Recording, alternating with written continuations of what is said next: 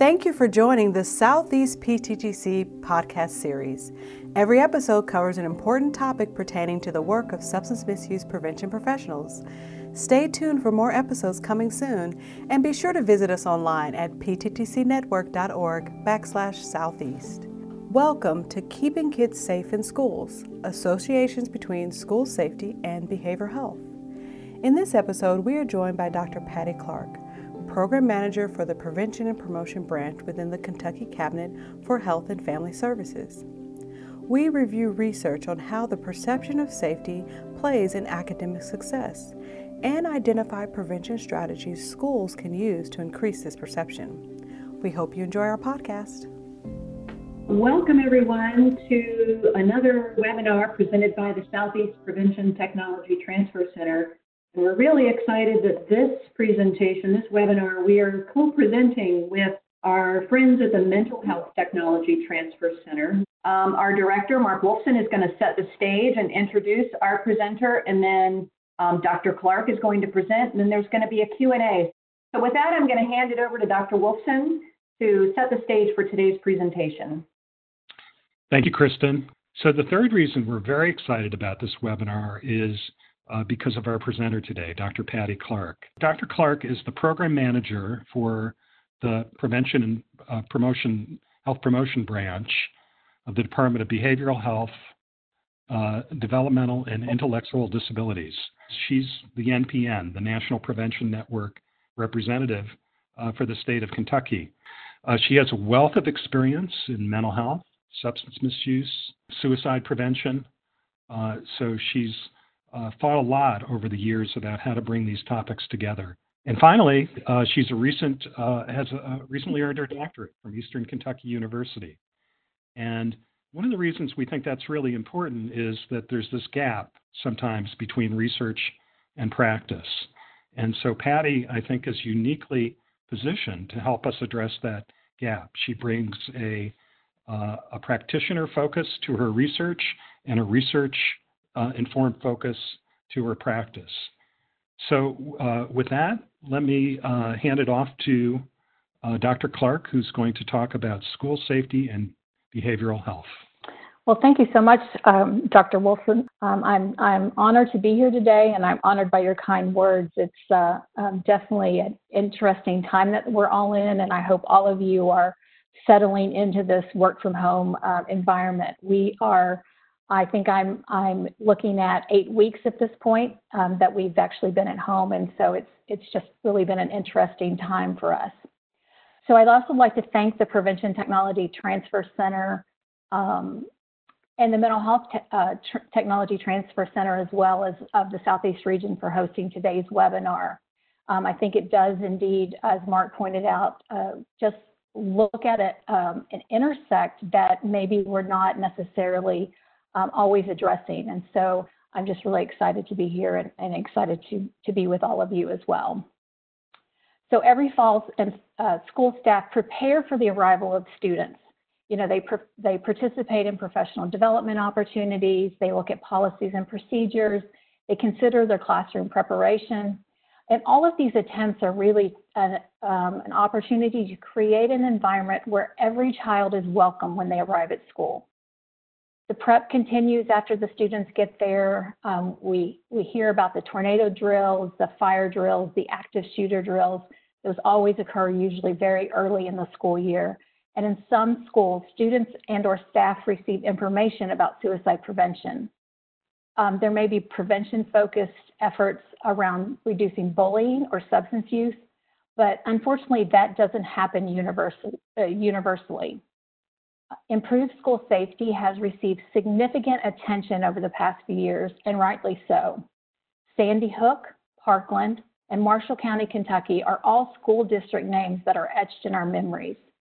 Unfortunately, the majority of this attention has focused only on adding physical safety measures, the hardware of safety, the cameras, the metal detectors, the school resource officers. That's unfortunate because the research shows us that addressing the behavioral health in addition to physical health is vital in improving the perception that schools are safe. So our goal today is going to help behavioral health prevention providers and educators understand how they can work together and the roles they can play in supporting school safety in their community as a collaborative partnership. This afternoon, during our short time, we're going to define school safety. We're going to review research on safety and academic success. We'll look at the association between behavioral health issues and a student's perception of safety. We're also going to spend just a few minutes to look at the impact of COVID-19 and how that may play a role on the perception of safety if and when students return to the classroom in the fall. And finally, we're going to identify some prevention strategies to address school safety through a behavioral health lens and identify talking points to build collaborations with schools in order to support implementation of behavioral health efforts. Also, all references that are used today will be in the PowerPoint that you can download after when you get the link from the PTTC. All right, so first we're going to start and look at school safety, take a look at school safety, but we need to define that term. As you guys were entering today's webinar, you entered some notes in this, you responded to the question that Janet had up, Kristen had up, excuse me, sorry, about what are some of the components that schools may implement when they're thinking about physical safety. I saw things like walking in the hallway, doing threat assessments, monitoring common areas, having a restroom in the classroom so they don't have to go too far, or if they do, that you're walking with them. We also hear about cameras. We hear about bars on windows in some schools, school resource officers. Some of those hardware items that are often considered when we consider the impact of school safety. But it's so important to consider that school safety includes hardware as well. Things like caring adults, properly identified and treated mental health issues, connectedness, and lack of violence and substance use among students. I did see some of that in the chat as well, and I'm so glad that that was part of your list. It just tells me that you already kind of get where we're going to go today, and that just helps us move all of our schools that much closer to keeping our kids safe. So safety is one of our basic human needs. If you think about the Maslow chart, it's really right at the bottom. And so before our kids can learn, before they can really thrive, they have to feel safe. Safe schools are those that have limited physical violence, but violence isn't the only part of school safety. Safety is such a complex construct that we have to think about more than just a building without violence. Ensuring not only physical safety, but emotional safety are instrumental to school safety. Safety measures should always balance the physical as well as psychological safety of students. And adolescents really do feel safer when adults are present, even though they may act like they don't, when they may prefer that you're not there. They really do feel like having an adult very close to them when they're going down those crowded hallways make a difference. That means that in addition to those cameras we're putting up, we have to have those caring adults in the hallways. There has to be physically monitored space in addition to those physical safety measures that happen. Additionally, students should know about policies and procedures that are related to bullying and how to report those concerns about a friend.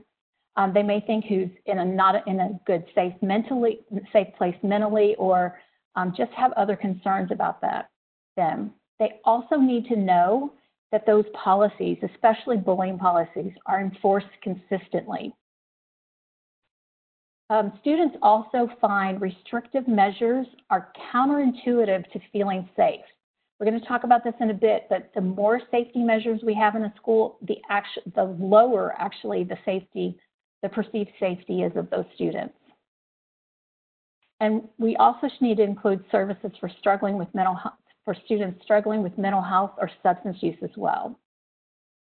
And finally, school safety should also take into consideration the current events that represent the potential for societal trauma, such as we're experiencing this current pandemic, and adjust accordingly. The pandemic is expected to have far-reaching impacts on the perception that students may not feel safe when they return to class. All right, so schools really are a relatively safe place to be. In fact, only about 6% of students report feeling unsafe. Students are more likely to encounter violence in their community than they are in their school. But when students do say they feel unsafe, they often report verbal abuse, harassment, bullying, and threatening from other students as the reason. About 10% of boys and 5% of girls in high school report being involved in a fight.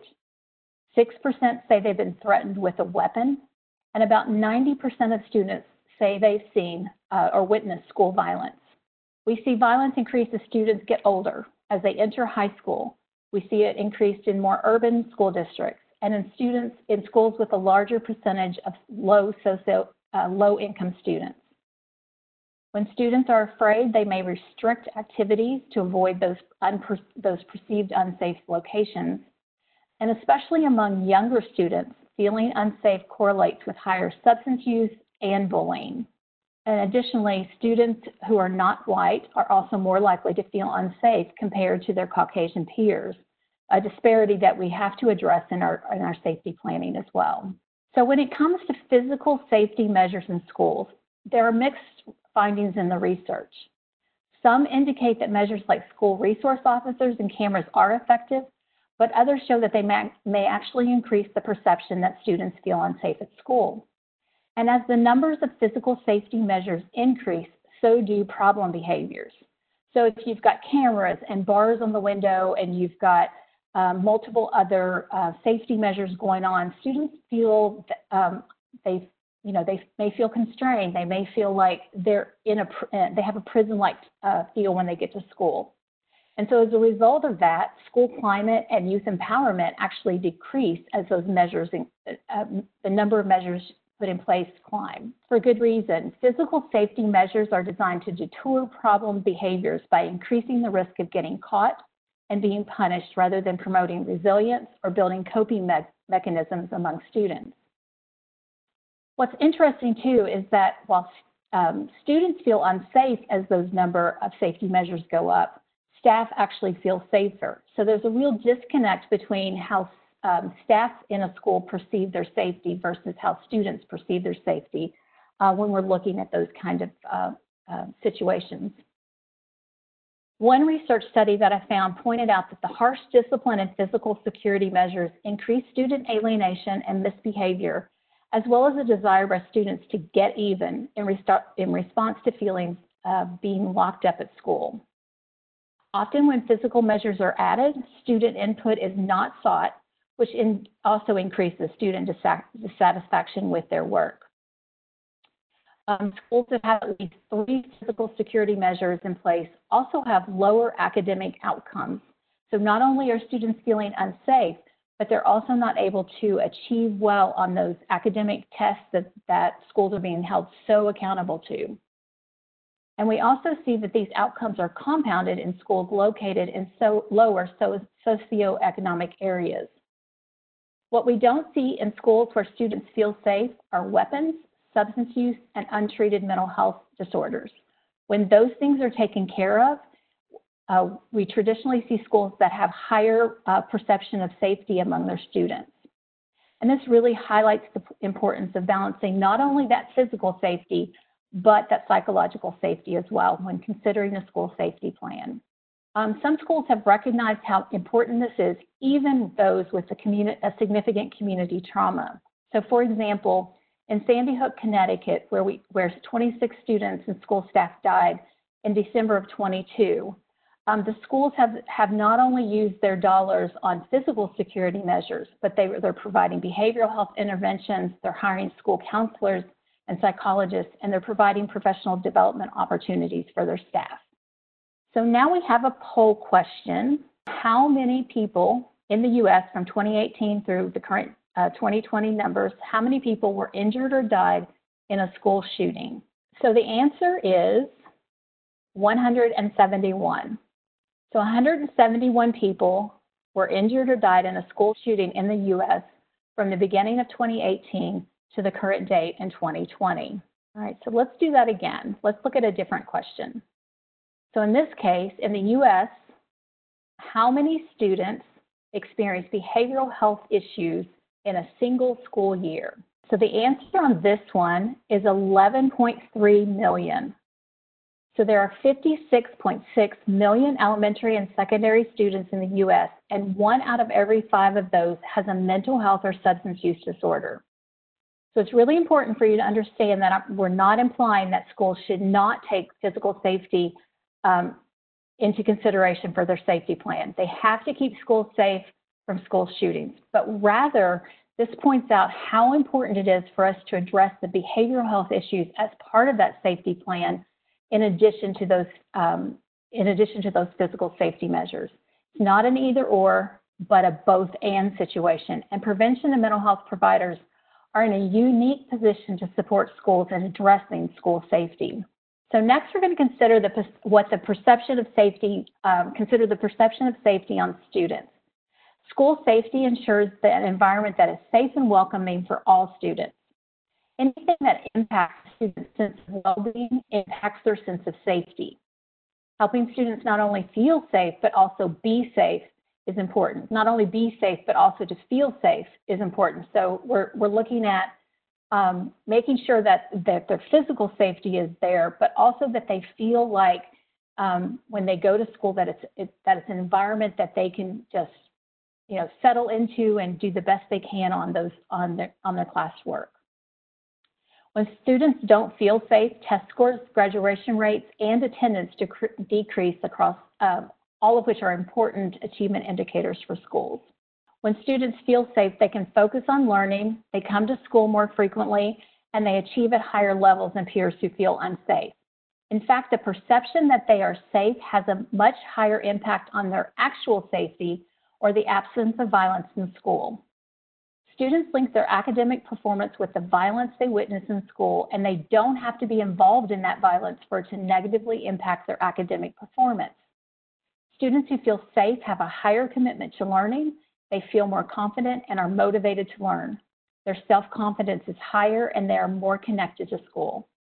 Schools with higher rates of perception that schools unsafe have lower disruptions in their classrooms. In comparison, students who feel unsafe have more feelings of helplessness, fear, and insecurity.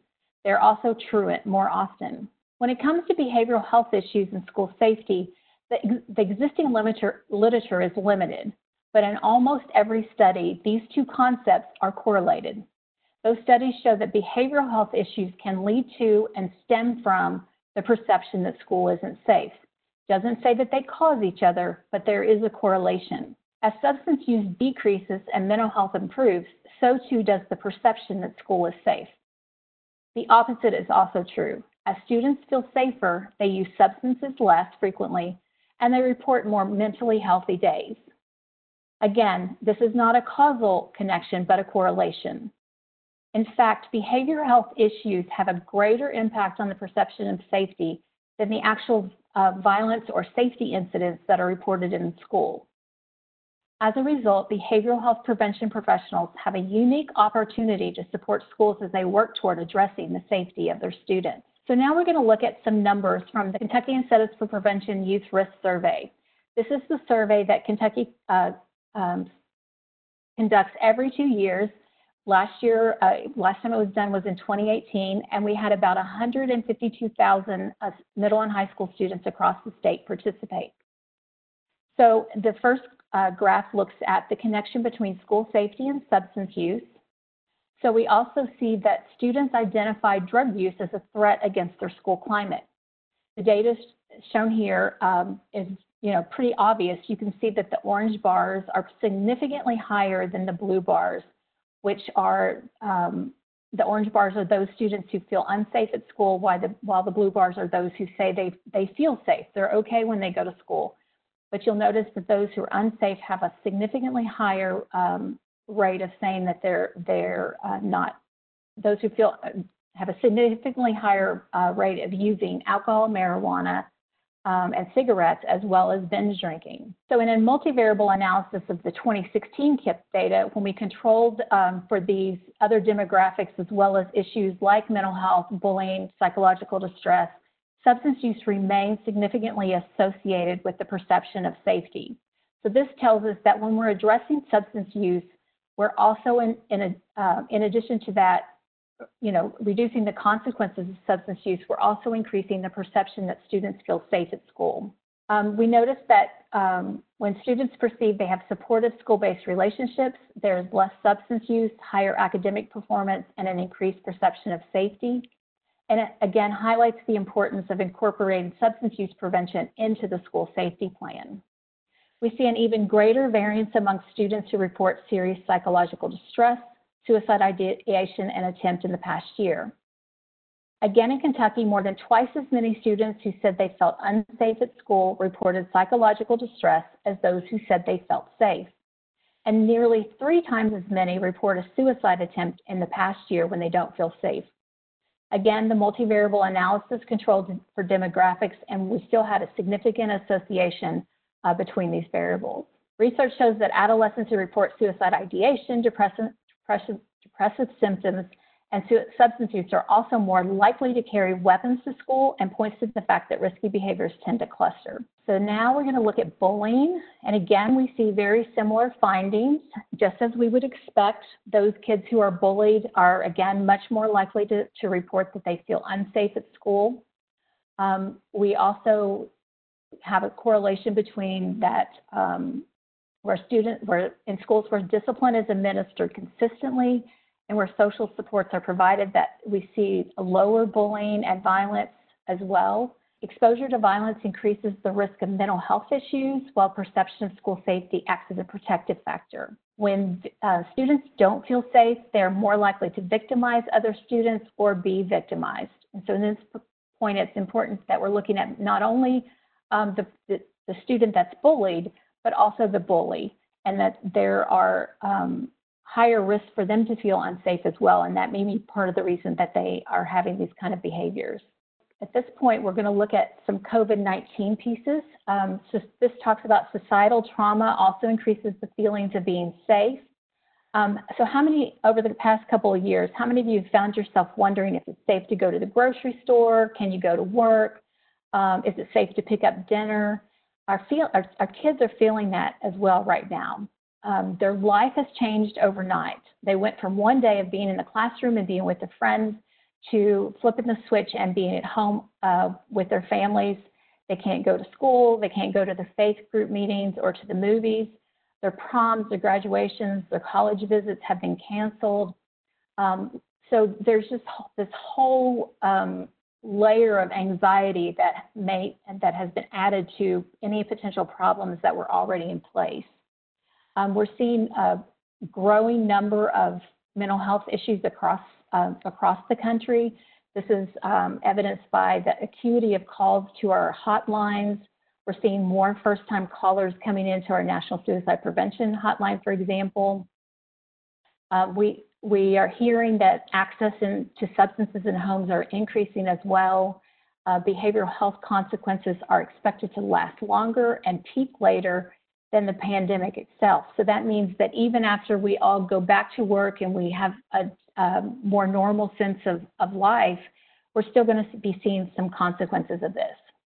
And so this too provides an opportunity for prevention right this moment. There are some things that we can do between now and when school starts again in the fall that can support our kids. Doing so can help provide a big difference in how safe they feel when we go back to school. I know here in Kentucky, I live in a neighborhood, so I see pretty regular teacher parades that go through here. I know that a lot of our prevention providers are partnering with schools to put information about their mental health resources into the food delivery programs. We see folks are talking about some virtual trainings for staff members so that staff are prepared when they come back to school as well. posting videos about how schools are being cleaned and disinfected for their safety. These are all great examples of the things that can happen right now to help students and their parents feel much safer about heading back to school. Local schools are preparing food baskets and delivering to kids. That's a great one too. That's also a great opportunity to get some information out to the community about resources, about opportunities for kids to connect, other things that can happen. There may be a disconnect from some students that don't have technology. And so if they're picking up their food deliveries on a daily basis or a weekly basis or whatever that looks like, that's a great way to continue that connection point and make sure that they feel like there's not been a cutoff point between the school and themselves, that they stay connected throughout the summer. I like that, weekly phone calls with students. And Veronica said we've created a COVID mental health task force and have community resources on the website and in flyers, and they've done a survey to see what are their concerns. That is an awesome idea. I love the scavenger hunts as well. I know I've seen the rainbows in the windows, and that for a while there was a big thing around going on a bear hunt. I think, all of these are great, and I just encourage you to continue to think about ways to reach out now, to make those connections, transition from the current year's teacher to the next year's teacher, and really think about how are you building that connection of the students to their school, so that when they do come back to class, they have the opportunity to feel safe and are ready to learn as well. Right. And in closing, I like what Maria, the school nurse, said, that she's created a virtual classroom with videos, but for those students who don't have access, she calls them on a weekly basis. I think that's so important to consider those people who don't have access to the internet. Absolutely. I agree, Kristen. I saw somewhere that somebody's doing mental health first aid training for school staff before they go back. This is a great opportunity to take advantage of any virtual trainings that are happening and being really prepared when we get back to the classroom. So prevention providers and educators are important partners in implementing these strategies to address the behavioral health issues that impact school safety among our kids. But often prevention and education aren't at the same table. So during this section, we're going to talk about ways to make that happen. So prevention strategies to reduce behavioral health issues, substance use, and mental health. So we're talking about those two together when we're talking about behavioral health. They include programs, practices, as well as environmental strategies. Some of these focus on individual students. They could include delivery of educational programs, life skills, Too Good for Drugs, lifelines, trainings for staff, educational programs for parents. They're designed to build refusal skills for substance use, or coping mechanisms for mental health issues. They can help identify at-risk youth and connect them with appropriate resources. Others address the community by reducing access to substances and means for suicide. They can also include policy reviews, identifying policies which focus on supporting healthy behaviors, and consistent enforcement of those policies once they're implemented. So it's really important that we're aligning the strategies that we pick with the specific needs of our school. This allows us to create greater outcomes from our efforts, but more importantly, it fosters healthier, safer students. So for example, when I first started working in prevention, the community project I worked on addressed underage drinking. At the time, the person who wrote that grant application was not familiar with our community. And they included strategies that could not be conducted because that small community I was living in at the time was dry. We had no alcohol sales, no retail sales whatsoever, but all of those strategies were focused specifically on those retail initiatives. So after a needs assessment, we determined access was actually coming from the home, and we began promoting awareness for parents about their kind of patrolling their alcohol access by putting stickers on milk cartons. Lots of preventionists will do sticker shock, and they'll put stickers on cartons of alcohol in the liquor stores. But we didn't have those, so we had to look for alternatives, and so we used milk cartons. While the original proposed strategies were evidence-based, they didn't fit our community. It's so vitally important for all of our strategies to fit where that school is and what's okay in that community as well. So even if a program is free, if a school can't implement with fidelity, they won't achieve the outcomes either. So this is where we have to make sure that we're looking at the capacity to actually implement a program the way it was intended. Prevention providers offer a unique skill set when it comes to conducting needs assessment and guiding the selection. So I really encourage educators and preventionists to work together to think about how those prevention folks can help support that process. So our interventions also have to be comprehensive. We have to look at the entire context in which a student lives. So for example, in Kentucky right now, we're implementing the Too Good for Drugs curriculum with support from the State Opioid Response Grant. We have students in 300 schools across the state who are participating, and that is just an incredible number of kids who are being exposed from kindergarten through high school to this prevention curriculum. But what's really important is that in addition to that curriculum, the schools that are implementing are also reviewing their policies and procedures related to mental health and substance use among students. They receive technical assistance from prevention providers to update or add policies that support identification of at-risk youth, referral to appropriate education or treatment services, and follow-up with students after a crisis and on an ongoing basis. So research tells us that if a school follows up with a student who has gone out as a result of a mental health crisis, the risk of there's a 50% reduction in the risk of subsequent suicide attempt as just the result of somebody touching bases with them and making sure that they're okay, they're back to school, that they feel like they've been taken care of. So that's a no-cost strategy that just means somebody is intentionally following up with that student. Schools are encouraged to consider substance use policies that focus on intervening and connecting students with resources before use becomes harmful or addictive, rather than using punitive zero-tolerance policies.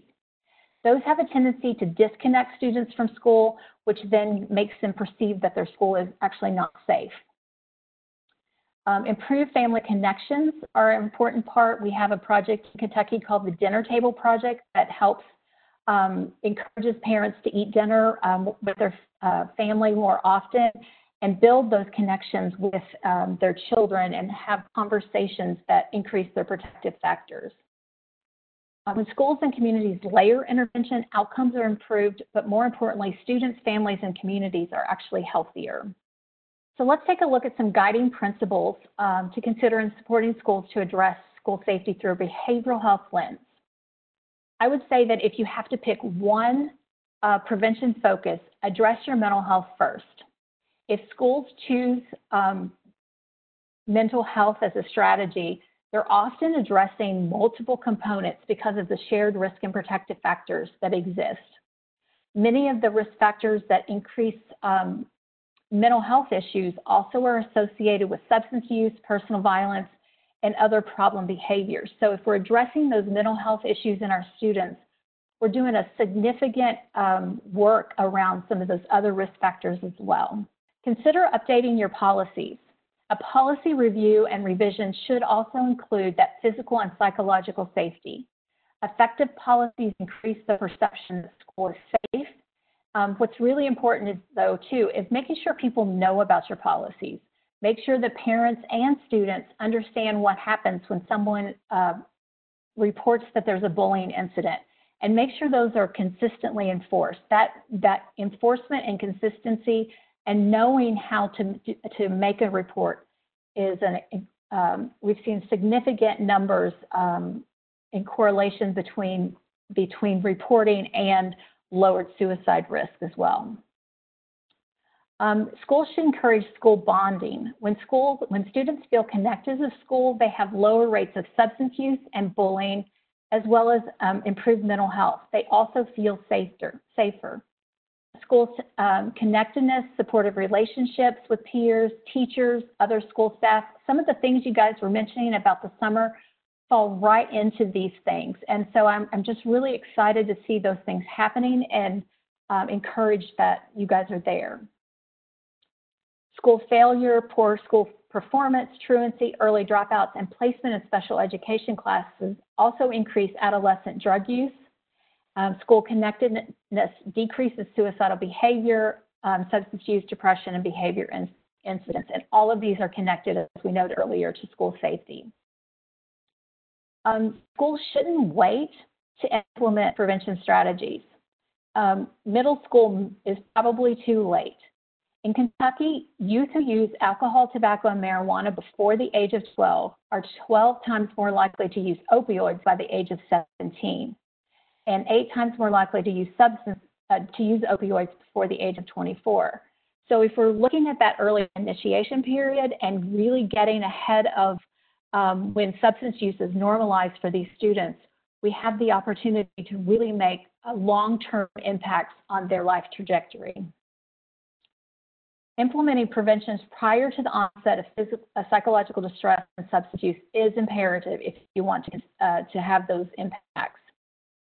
As I mentioned earlier, being consistent with enforcement. Most schools have a bullying policies, but many students still report they don't feel those policies are consistent or fairly enforced, and that they don't know how to report a bullying incident at school. All of these things really play into how safe a student feels, and understanding just those small tweaks can make a huge difference. So some additional things to consider is making sure you understand the current context. Leadership needs to understand why students don't feel safe so that they can identify and really focus the strategy on that concept. So you may go in and implement a variety of strategies, but if they don't address the real problem, they're not going to have the impact, and students will not feel safer at school. So student perception of the school's climate also plays a role in improving the perception of safety. So for example, in Kentucky, grade level of students is particularly important in providing prevention. Safety incidents increase at the 6th grade level. They climb steadily through the 9th grade, after which they start to decrease. 9th graders were involved in 20% of the safety incidents in Kentucky schools, yet they only represent 8% of students in the state system. So these data inform educators that middle school youth and high school freshmen especially need supervision and guidance in order to reduce safety incidents, but there's still the question of why this occurs. So helping schools investigate the but why here for their school is one opportunity for prevention providers have in supporting the school safety. Also can encourage you to think universally. Implementing prevention across an entire population provides the greatest protection for a school. Sometimes it makes sense to target those most at risk, but you usually get more bang for your buck if you're delivering prevention across the entire population. You may reach kids who have not yet been identified for services, and for those kids who are higher risk, a universal prevention is actually less stigmatizing. And don't forget your community stakeholders. The community, kids see their school safety through the lens of their community as well as their school. And so engaging the community in addressing the issues that may be happening outside school walls is a vital component to addressing school safety as well. Providing professional development for teachers, we mentioned that a lot in the chat earlier. That's definitely one of the areas that you can look at. When you do professional development, you get buy-in from teachers. It helps to really embed the changes that you're looking for and really get to the point of changing the culture of a school. And finally, remember that prevention outcomes take time. It's important to understand that you're probably looking at 5 to 10 years before you can see some real consistent changes in the culture. And that may be hard because you may have changes of administrators in that time, and they may have different items that they want to look at. So, but just really figuring out how do you just embed prevention initiatives for the long haul will get the greatest results. All right, so next we're going to consider some steps for building collaboration between educators and providers. So if you're in education, what are some words that you use that others may not understand? Or if you're in prevention, what are some things some words that you use that you think educators might not necessarily know about? SEL, that's a great one. Logic models, I love logic models. Social norms, MTSS, SMI, tier services, UDL, ACEs, health equity, SED, PBIS.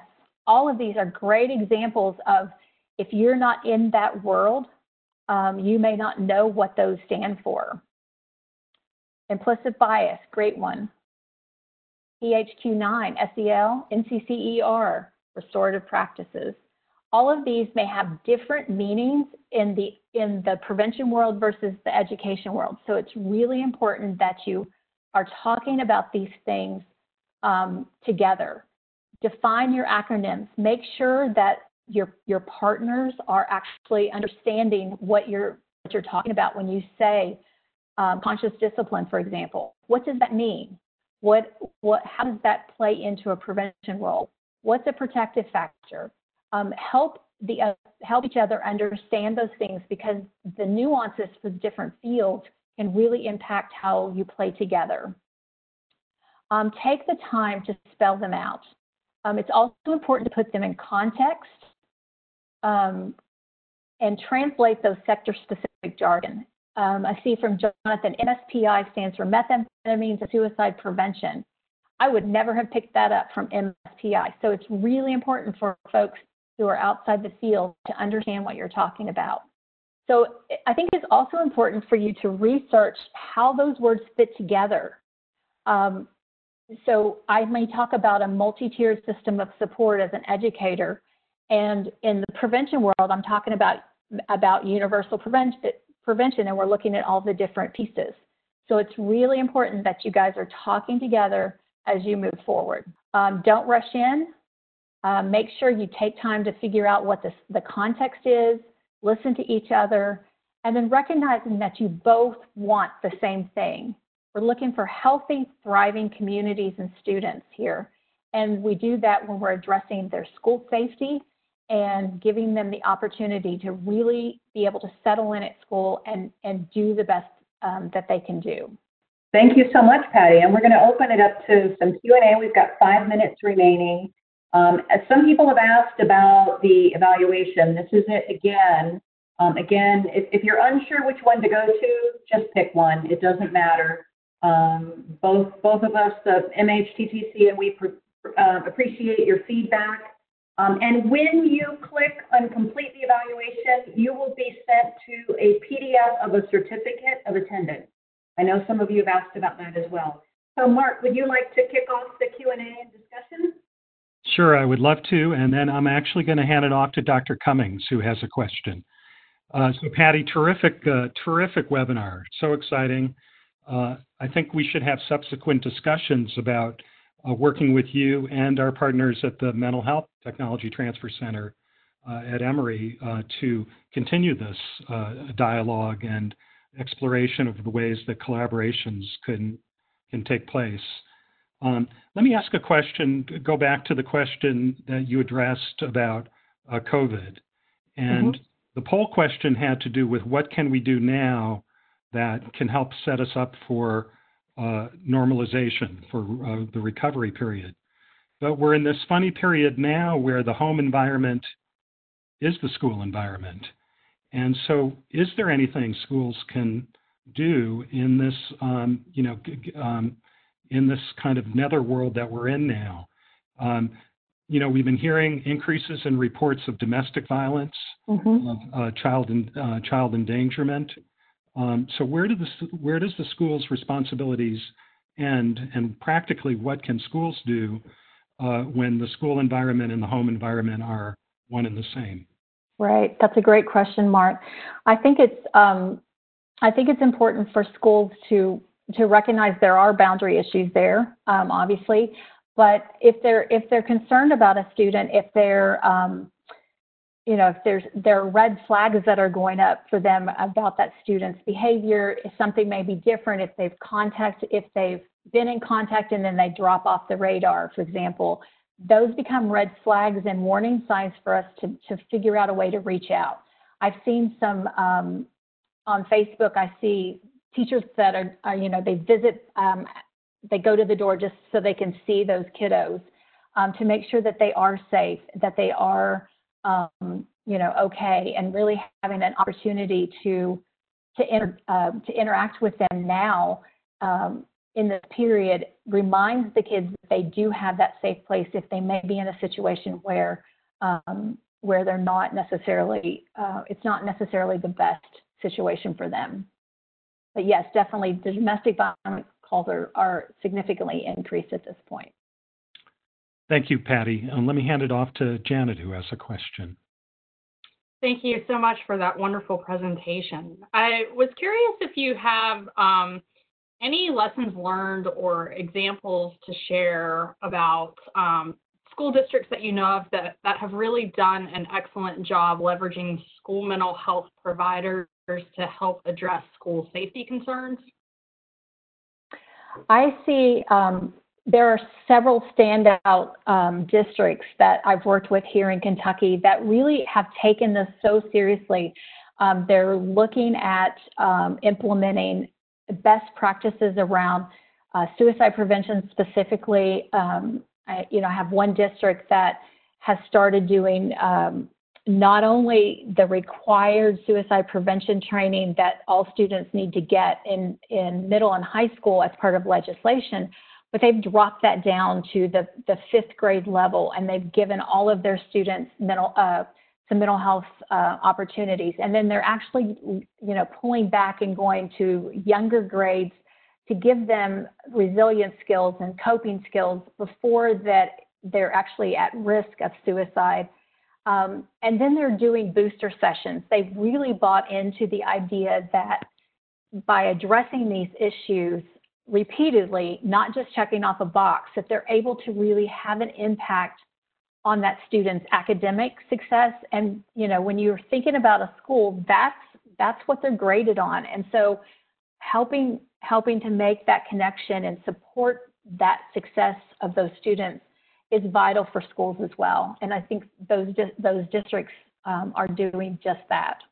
Some people have asked about the chat. I am saving the chat, and I'm going to clean it up, and all those great examples of activities, I'm going to make sure to save that as a resource.